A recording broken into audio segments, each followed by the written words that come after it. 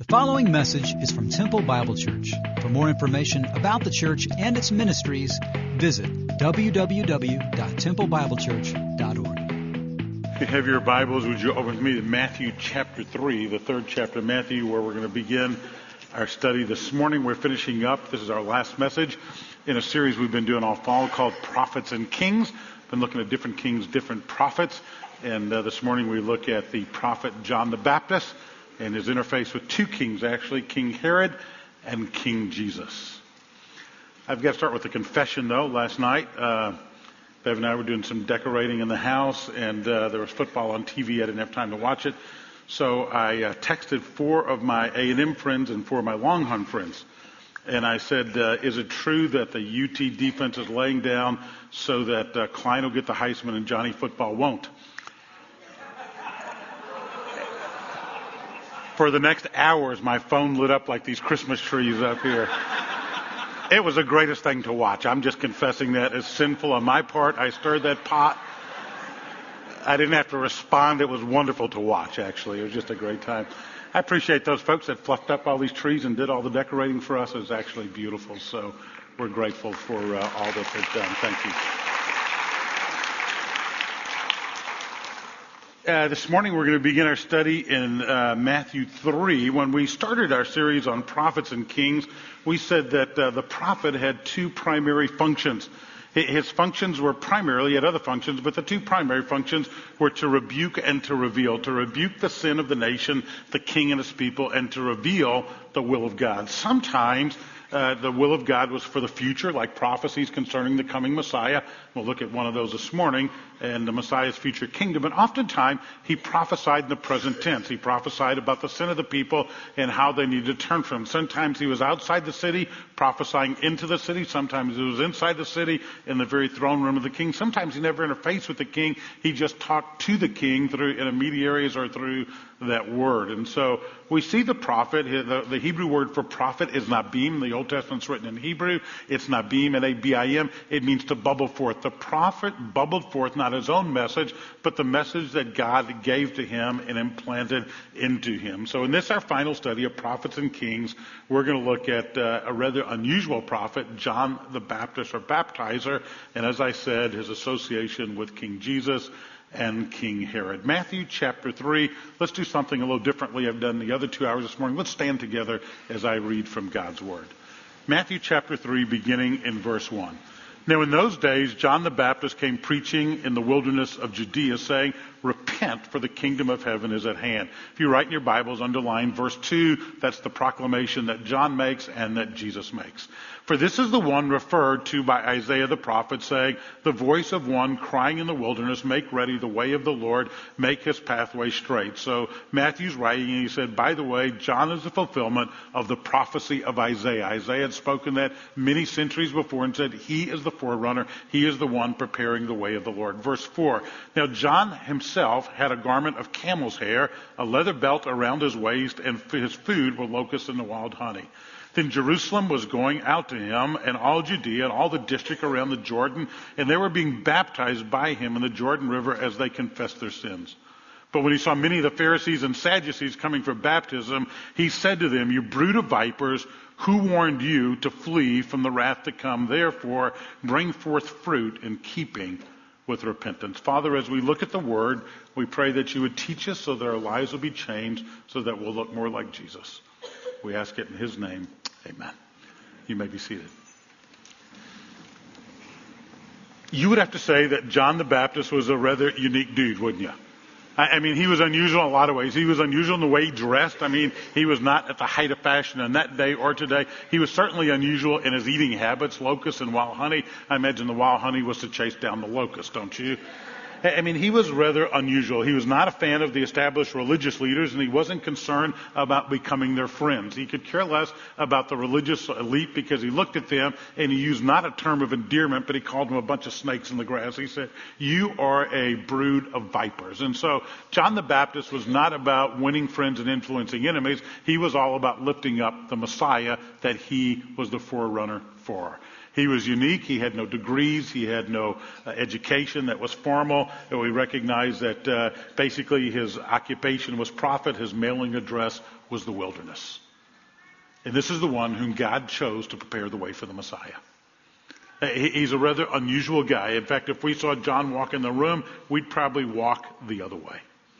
But John was a great man. In fact, I titled this message, No Greater Man, because Jesus says there's no greater man who's been born of woman other than John. When John, the beloved disciple, wrote his gospel, he wrote about John the Baptist. And he wrote this about John the Baptist. He said, there came a man sent from God whose name was John the Baptist. He came as a witness to testify about the light so that all might believe through him. John was not the light. John the Baptist was not the light, but he came to testify about the one who was the light. John the Baptist was sent in the world to be a testimony of who the true light was.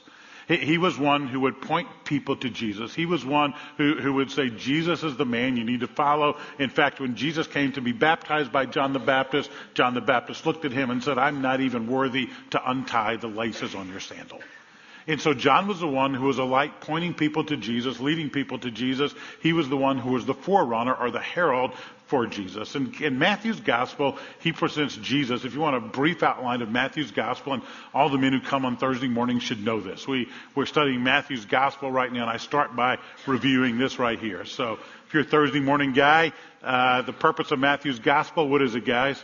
Jesus is the rightful king. You can say it with me. We do it every Thursday morning. The rightful king, the rejected king, and the returning king. There's your outline of Matthew's gospel. Jesus Christ is the rightful king, rejected king, returning king. He's a rightful king for a number of reasons. If you look at Matthew's gospel, he begins with the genealogy, and he traces that genealogy through David, because David is the ultimate king of Israel, and he's writing about the kingship of Jesus. And so he says, I want you to know that Jesus has the right credentials to be king. He has the right credentials. He comes from the right lineage, the right background. He has the legal right and the regal right to be king. And then he progresses through his gospel. We come to John the Baptist. And when John the Baptist comes on the scene, Matthew is presenting his argument that Jesus is the rightful king. And basically he says that Jesus is the rightful king, and you can see his ministry being launched at the right time and the right place with the right words. First of all, Jesus' ministry was launched at the right time. What do I mean by that?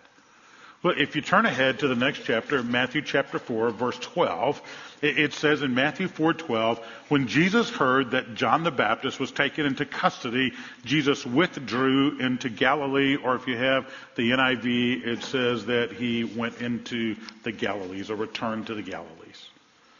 Now, what's that about? How do I get the right time out of that? Get the right time out of it because John is in prison. But what does John being in prison have to do with the launching of Jesus' ministry? Well, in the ancient Near East at that time, if a king was going to go to villages and to towns and to speak to his constituency, or maybe to quell a disturbance or to answer questions about issues, how would they know if the king was coming? I mean, if our president was going to visit Central Texas sometime in the next few months and he was going to speak at the Expo Center, then there would be, press would be informed, credentials would go out, advertisements would take place, and you would see about it in our newspapers, online, various places, and you would know that he could come. And if you're an invited guest, you could get to the Expo Center and see him, et cetera, et cetera. But there would be tremendous advertisement telling us that the president is coming. How did they know in that day and age if the king was coming? I mean, they just get online and send a message to the next town? Is that what they did? Send texts to their friends that live over there. By the way, he's just left our village. He's headed your way. I mean, that's ridiculous, isn't it? None of that existed. So what happened is there was a euangelion, a proclaimer, a herald. In ancient Near Eastern protocol, a forerunner or a herald would go to proclaim the coming of the king.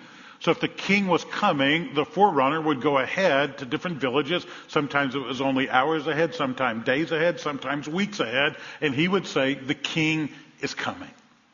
And this was John's privilege. This was John's responsibility. He was like the euangelion, the heralder, the proclaimer, the pronouncer, the forerunner at that point in time. So just as someone would go village to proclaim the king was coming, John the Baptist went out and said the king was coming. What does this have to do with the launching of Jesus' ministry? Well, whenever a person went out, whenever the forerunner went out, the proclaimer went out, the king would only come after the forerunner had completed his public work. I mean, the king would only appear publicly after the forerunner had left, after he was gone. He would come and announce to the village that the king was coming, and then he would move on to the next village and the next village after that, and then the king would follow after the herald, the euangelion, the proclaimer was gone. John the Baptist is in prison. He is the heralder. He's the proclaimer. He's out of the picture. So if he is out of the picture and he's the one who has said the king is coming, guess what happens next? The king comes. And so now it's the right time for Jesus to begin his ministry. How long has Jesus been waiting to begin this ministry? 30 years. 30 years. He's waited for 30 years to begin this ministry. You know, one of the things as you study the scriptures, you see that God's great men and women oftentimes have to wait. They have to wait. Moses is in the backside of a desert for how long? 40 years. He waited 40 years before God sent him into ministry. Noah built an ark for decades. And we see that God oftentimes prepares his people through waiting. Now, how many of you just love to wait? Same response, all three of us. Everybody laughs. I mean, if you're like I am, you don't like to wait. I am one, Bev can tell you that that's not one of my hallmarks. I've got many fallacies and many faults, and that is certainly one of them. You go to food, service is slow, and you're waiting. You're just praising God the whole time, aren't you? You go to Walmart to check out anytime, and you wait. You're on 31st Street, and you look at your watch and say, uh-oh, it's 10 till 5. I better make it through that light. Otherwise, I am going to wait. Wait. Waiting is a difficult game. It was Charles Swindoll who said, perhaps after suffering, waiting is the greatest education we get in the spiritual life. Waiting. Just waiting upon God. I don't know about you, but I am one who doesn't like to wait. About 4 years ago, I shared with you, we'd gone to see the movie The March of the Penguins. I don't know if you saw that movie, March of the Penguins. I am glad I am not a penguin, I can tell you that. For any number of reasons. I think they're kind of funky looking, but there are other reasons besides that. I've got a fetish whenever I see something and get interested in it, I start reading. So I read a couple of books about penguins. We ended up in South Africa, and we actually saw emperor penguins. These are in Antarctica. Antarctica is basically a huge ice rink. I mean, it's basically a huge ice rink. It's about 5 million square miles of ice. The wintertime temperatures go as low as 70 to 80 degrees below 0 Fahrenheit. That's without a chill factor.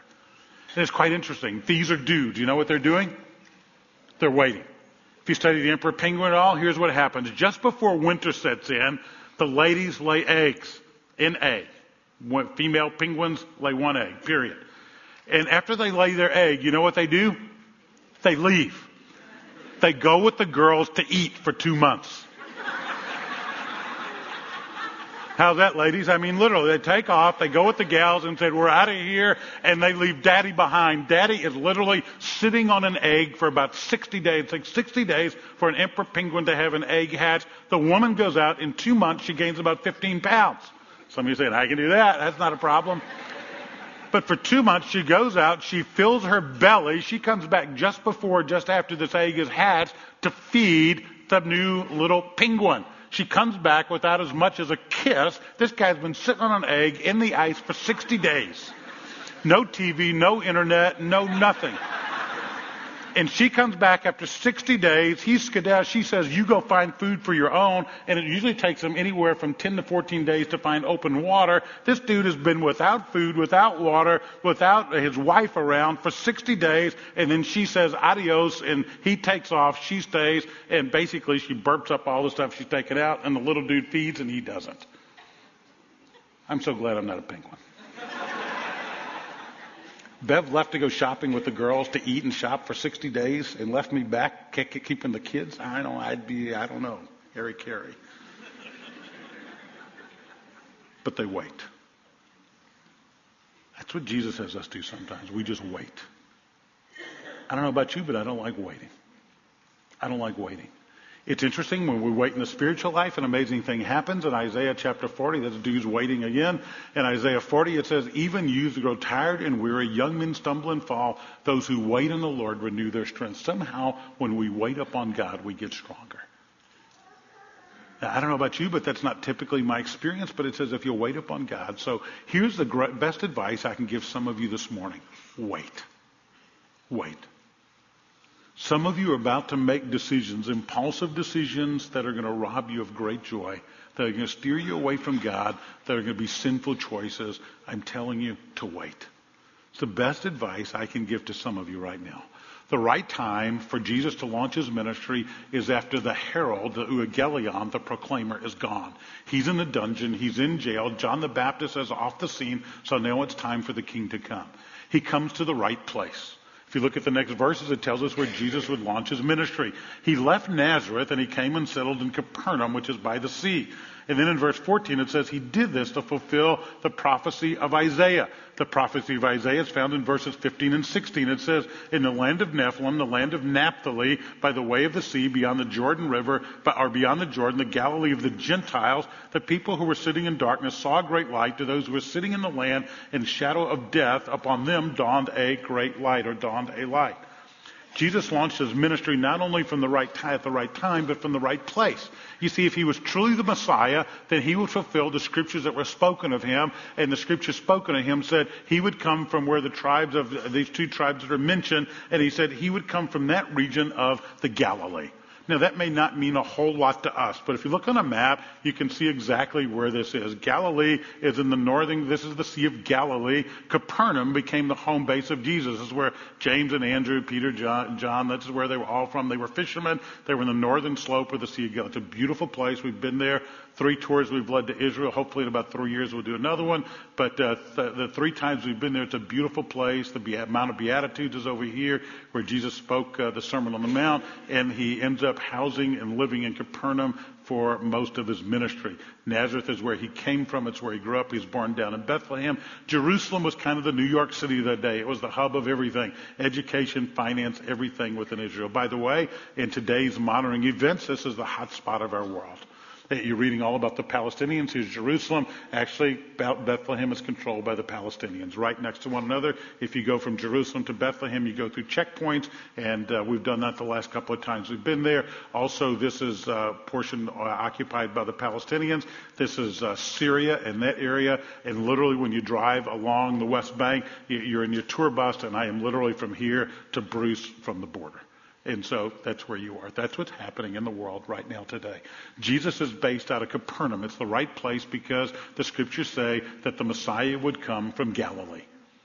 And it's a place that was looked down upon. In fact, later on in John's gospel, some would say, is he the Messiah? Others said, how can the Messiah come from Galilee? How could he come from there? That's like a place where country bumpkins come from. Last hour I said it'd be like coming from Buckholz, and I had 4 guys wanting to beat me up because they're all from Buckholz. I mean, they came out, well, why would you use Buckholz? I'm just kidding, guys. I'm just kidding.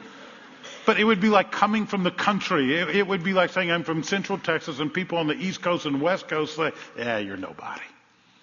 I mean, everything that took place in Jerusalem. It was the Mecca. It was the center of the Israeli world at that time and still is. But Jesus came from Galilee. Why did he come from Galilee? First of all, to fulfill prophecy. Secondly, Galilee was of the Gentiles. Therefore, Christ came to a crossroads. He came not only to the Jewish people that he was a part of, but he came to the Gentiles as well. He came to all men. And thirdly, this was an area not filled with the religious traditions that Jerusalem would have. Jesus didn't come from an area that was as bound as Jerusalem would be bound. And so he came to shed light upon the darkness. He came not only at the right time in the right place, but he came to make the right proclamation. If you look down at the next verse, verse 17, it's the same statement that John made in Matthew chapter 3, verse 2. Jesus came preaching, repent for the kingdom of heaven is at hand. Repent. If you write in your Bible, circle the word repent. It's the key word there. He's saying the king is coming. King Jesus is now on the scene, and the way to be part of his kingdom is to repent. That has not changed. That has not changed. You don't enter the kingdom of Jesus by somehow joining his church. You don't do it by being baptized 5 different ways. You don't do it by placing money in the boxes as you leave. You don't do it by serving in the nursery or wherever else. You don't do it by joining a small group. Salvation is found in Christ. He has done for us what we cannot do for ourselves. Repent means to turn from it. It really means to change your mind and go in the other direction. You change your mind about your sin and you embrace a Savior. If you haven't done that, then you don't know Jesus and you haven't repented. One author puts it this way. Mark it down. God does not save us because of what we've done. Only a puny God could be bought with money or tithes. Only an egotistical God would be impressed with our pain. Only a temperamental God would be satisfied with our sacrifices. Only a heartless God would sell salvation to the highest bidders. And only a great God does for his children what they cannot do for themselves. Those who experience salvation have declared spiritual bankruptcy. They're aware of their own spiritual crisis. Our cupboards are bare, our pockets are empty, our options are gone, and we have long since stopped demanding justice. We are pleading for mercy. They don't brag, they beg. They don't ask God to do for them what they can't do for themselves. They can't do without him. They have seen how holy God is and how sinful they are. They don't brag about what they've accomplished for his kingdom and purposes. What they say is, we cannot do anything apart from you, and we cannot experience salvation other than through you. Have you repented? Have you come to know Christ as your Savior? The message is so simple. John the Baptist is in the wilderness. Jesus comes on the scene, and they both have the same message. Repent, for the kingdom of God is at hand. I've shared this story before. One of the things I started reading about on the 100th anniversary of the Titanic sinking, I began to read, or the 90th anniversary, I think it was, of the Titanic sinking. A few years back, I began to read 3 different books on Titanic. It's quite interesting. Well, here's a question. After the Titanic sunk, how would you inform people that their loved ones had died? This is the officers of the White Star Shipping Lines. They were the owner of the Titanic. Actually, it's an interesting place in London now. If you go to London, you can still go to those offices. But you know what it is? Anybody been to the White Star offices? It's called the Texas Embassy. It's a Tex-Mex cafe in London right now. Pretty interesting. We've been there a couple of times. You go there. It's owned by a guy from Salado, actually, Gene Street, who owned some restaurants there and some other ones. And I guess it's still there. It's been several years since we've been there, but for a number of years, that's what it is. But anyway, these people are waiting to get messages. On the top of those poster boards, there were 2 headings. One heading said, those known to be lost. The other heading said, those known to be saved. And every time a name came to the White Star Shipping Lines, one of the secretaries walked out and wrote the name on one side or the other. Those known to be saved, those known to be lost. Spiritually, every one of us have our name on one of those poster boards. Either you are known to be saved or you're known to be lost. You're lost if you have not trusted Jesus Christ as your Savior. The scriptures say you are separated from him. But you are saved when you repent, when you trust in Christ and Christ alone for eternal life and eternal salvation. So I ask you again, have you repented and trusted Christ for your salvation? If so, your name goes under the column known to be saved. Otherwise, your name remains in the other column of those who are known to be lost. So Jesus came at the right time, to the right place, with the right proclamation. John the Baptist came to introduce the king. If the story ended there, it'd be great.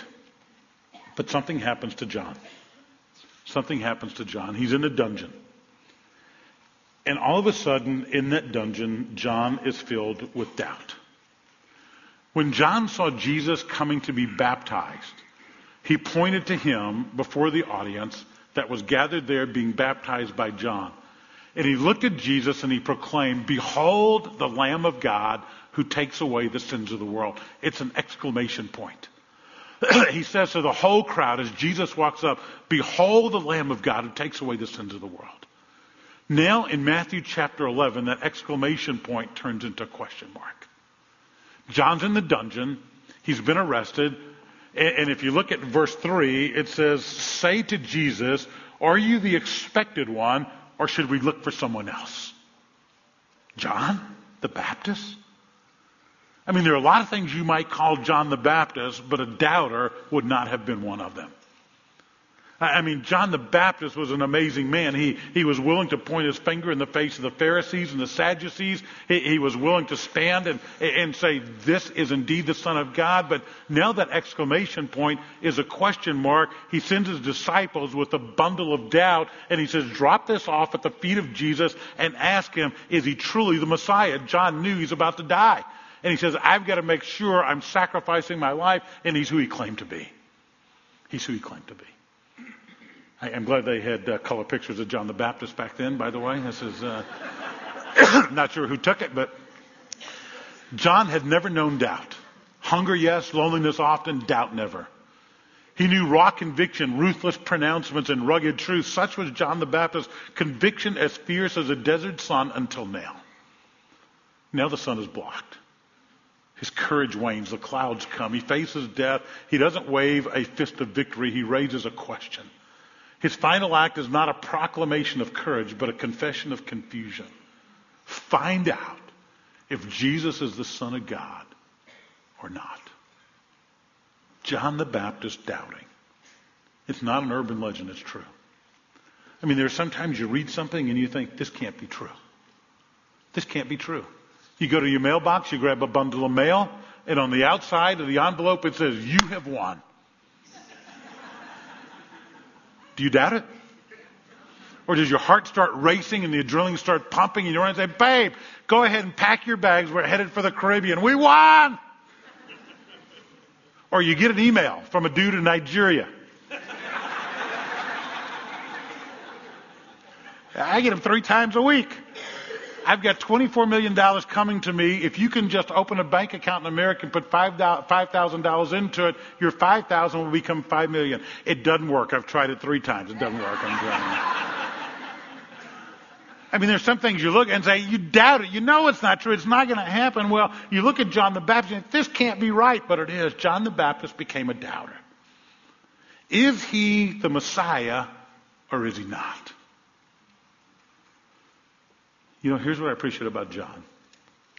In his doubts, he went to the one who could answer his questions. He bundled up his doubts. He sent them to Jesus because Jesus can answer his questions. He didn't wallow in his questions.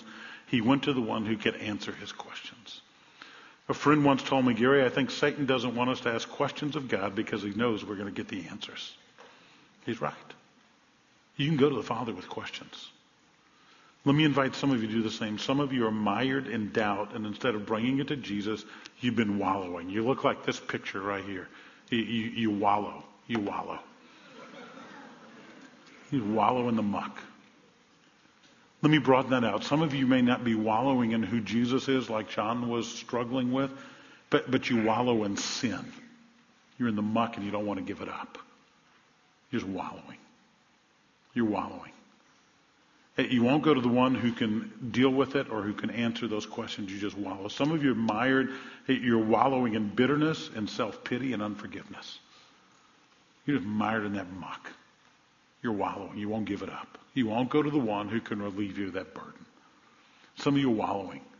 You're making excuses about a bad marriage. And you're not doing your part, or you're pointing your finger at your mate. And you're thinking, I'll be happy when. And you're mired and you're wallowing. You've got to do what John did. You've got to go to the Savior and you've got to say, tell me. Tell me. I'm teachable. I want to know. God can deal with your doubts. There's a difference, though, between unbelief and doubting. Henry Drummond, the author of the last century, put it this way as he contrasted doubt and unbelief. Christ never failed to distinguish between doubt and unbelief. Doubt is can't believe, unbelief is won't believe. Doubt is honest, unbelief is obstinacy. Doubt is looking for light. Unbelief is content with darkness. If you got doubts, you bundle them up, you send them to Jesus. He can deal with that. He'll answer those questions. Unbelief is when you need to come to the foot of the cross and look up and recognize he is who he claimed to be. Bring your doubts to the Savior. For unbelief, you come to salvation. John the Baptist doubted. What I love is the confirmation of Christ, the confirmation of who he was, and the confirmation of John.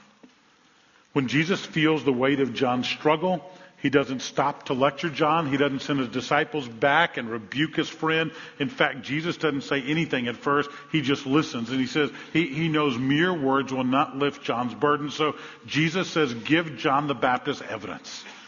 Give him evidence. Look at verse 4. Jesus answered the disciples and said to them, go and report to John what you hear and what you see. And then he quotes two passages from Isaiah. Tell John, the blind receive sight, the lame walk, the lepers are cleansed, the deaf hear, the dead are raised up, and the poor have the gospel preached to them. Now, why in the world would Jesus say, go to John and tell him these things? Because in the book of Isaiah, two of Isaiah's prophecies lumped together in that one verse, Isaiah is saying, when the Messiah comes, the Messiah will do these things. He will heal the blind. He will heal the leper. He will do all the things that are mentioned here. He will care for the poor. He'll give the deaf hearing. He said, tell John what I'm doing, because John knew the Old Testament scriptures. John would know that he is indeed the expected one, because only the expected one, only the Messiah could do what I'm doing. So Jesus doesn't point his finger in the face of his friend. He doesn't rebuke his friend. He sends his friend evidence that he is who he claimed to be. When you have doubts, you look at the work of Jesus. When you have questions, you look at the work of Jesus. And you see that he is who he claimed to be. John doubted. Jesus says, look at what I'm doing, and you'll know who I am. And then Jesus says in verse 11, truly I say to you, among those born of women, none has arisen that's any greater than John the Baptist. John may have been confused about who Jesus was, but Jesus was not confused about who John was. He said, John is one of the greatest men ever to be born. He was my euangelion. He was the heralder. He was the proclaimer that the king was coming, and now I'm here. He had doubts, but those doubts were filled in, and he believed. John the Baptist is a man to be honored, is what Jesus says. And then you advance a few chapters to Matthew 14, and you read about the end of John's life. He meets a second king. It's not King Jesus, it's King Herod the Tetrarch. And you know the story. This man is an ungodly man, an immoral man. He's sleeping with his brother's wife. John has pointed out his sin to him. And because of the shame and the embarrassment, the woman that he's involved with and her family say, what we want at a birthday party, what we want at the celebration is the head of John the Baptist on a platter. So John the Baptist, for speaking truth and following God and doing what's right, is martyred. His life is taken. By the way, there's a really bad theology out there right now, been out for about the last 20, 25 years. It's called health and wealth, that if you walk with Jesus, you'll be healthy and you'll be wealthy. I'm going to tell you that did not fit the life of John the Baptist, who walked intensely with Jesus. Come with me to the Congo. We've been praying. I've been praying. I've been reading about the Congo. In 1996, went to Rwandan refugee camps in the Congo. Right now, that place is in the midst of total chaos. If you've been following the news at all, you know that there are folks that stay behind the Congo. They're bad people. M16 is the name of that group. It's a rebel group. They've gone into Goma, Congo, which is where we stayed for a week doing ministry. And they've gone in there. They've raped they've raped thousands of women. They've murdered hundreds of people. Pastors that we know have run into the hills. They're hiding. They are about to become martyrs for the faith. Just Google up Congo and begin reading about Goma, G-O-M-A, Congo. It's a terrible tragedy. Just because you walk with Jesus, just because you love Jesus, just because you honor Jesus, doesn't mean you might not be martyred, doesn't mean you might not receive any rewards here. Those rewards are in heaven. John the Baptist was a prophet sent to prepare the way of the king. John the Baptist, simple man. No education, lived in the wilderness, but lifted up the king. And Jesus says there's no greater man born to woman than John the Baptist. A humble man, a godly man, a man who was not the light but pointed people to the light, who was sent to prepare the way for a king. By the way, the word sent is italicized because for the next 4 weeks, that's the theme on Sunday mornings here. We're going to look at sent. Look at Jesus, who was sent to invade our planet. The Savior, who was incarnated, who became man, sent for 4 weeks. The fourth of those 4 weeks, we're going to look at us being sent into the world. Just as Jesus was sent into our world, we are sent into this world. John was called into the presence of the living God. If I mention the name Oswald Chambers, any of you recognize that name? Recognize the name Oswald Chambers? There's a devotional that many of us have used over the years called My Utmost for His Highest. That Chambers, actually, he did not write. Maybe you thought he did. Those are sermons, lectures he gave, and notes that he had. His wife took all these notes from his sermons, saved many of his notes, and basically she compiled this into devotional thought. First time I went through My Utmost for His Highest, I'm trying to picture in my mind Oswald Chambers. You ever read it? It's filled with great wisdom. If you ever use devotional, it's not an easy devotional guide, but it's a great devotional guide. Deep thoughts. In my mind, I picture a guy in his 70s, maybe his 80s. Don't you? I mean, if you ever read My Utmost for His Highest, it's filled with wisdom, it's filled with insight, it's filled with guidance. But the truth of it is, Oswald Chambers spoke most of those words, wrote most of those words in his 30s. He died at age 43. He was born in Britain. When World War I broke out, he was already involved in ministry. He decided he wanted to serve his country, and so he volunteered to be a chaplain to the troops, the British troops, and they sent him to Egypt to minister to the troops there. At first, they were skeptical of this chaplain who wasn't even part of the army. He actually just went there to minister. His wife, Biddy, came with him. They opened their house, and the troops began to love on them, care for them. At age 43, he had appendicitis. They went and do surgery. The surgery went wrong. Infection went in. At age 43, he went to meet the Savior. It's interesting, when Oswald Chambers was escorted to his graveside, over 200 men, 200 soldiers in their dress uniforms escorted his casket. He was much beloved. The amazing thing, though, is when Oswald Chambers died, his godly family was back in England. His godly wife was with him in Egypt. In that day and age, you communicated through cable. And we don't even know if they had word back in England that he was sick. But Biddy, his wife, after Oswald died, sent a 4-word cable back to his family in England. You know what that cable said? Oswald, in his presence. That was it. No more. Oswald, in his presence. And that family knew what it meant, because Oswald Chambers was a man who knew and walked with Jesus. John, in his presence. I hope you can put your name there. What a simple epitaph.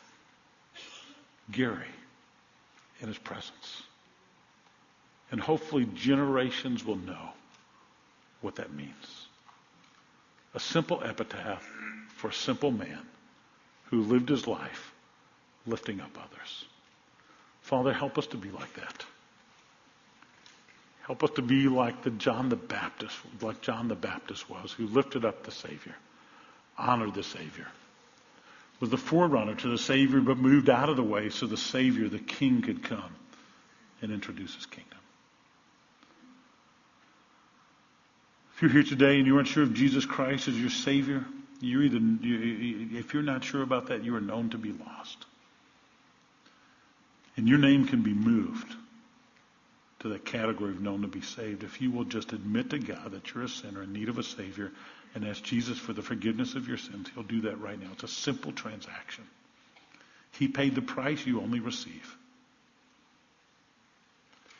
And if you know the Savior and you're wallowing right now, unforgiveness, self-pity, wallowing in the throes of narcissism, whatever it might be, would you confess that before the living God? Beg him to free you this day. Bundle up your doubts. Bundle up what you're wallowing in and lay at the foot of the Savior. Father, it's our desire that Jesus be lifted up and all men be drawn to him. That's why we do what we do and say what we say, just as John did. In your Son's name we pray. Amen. And you're dismissed.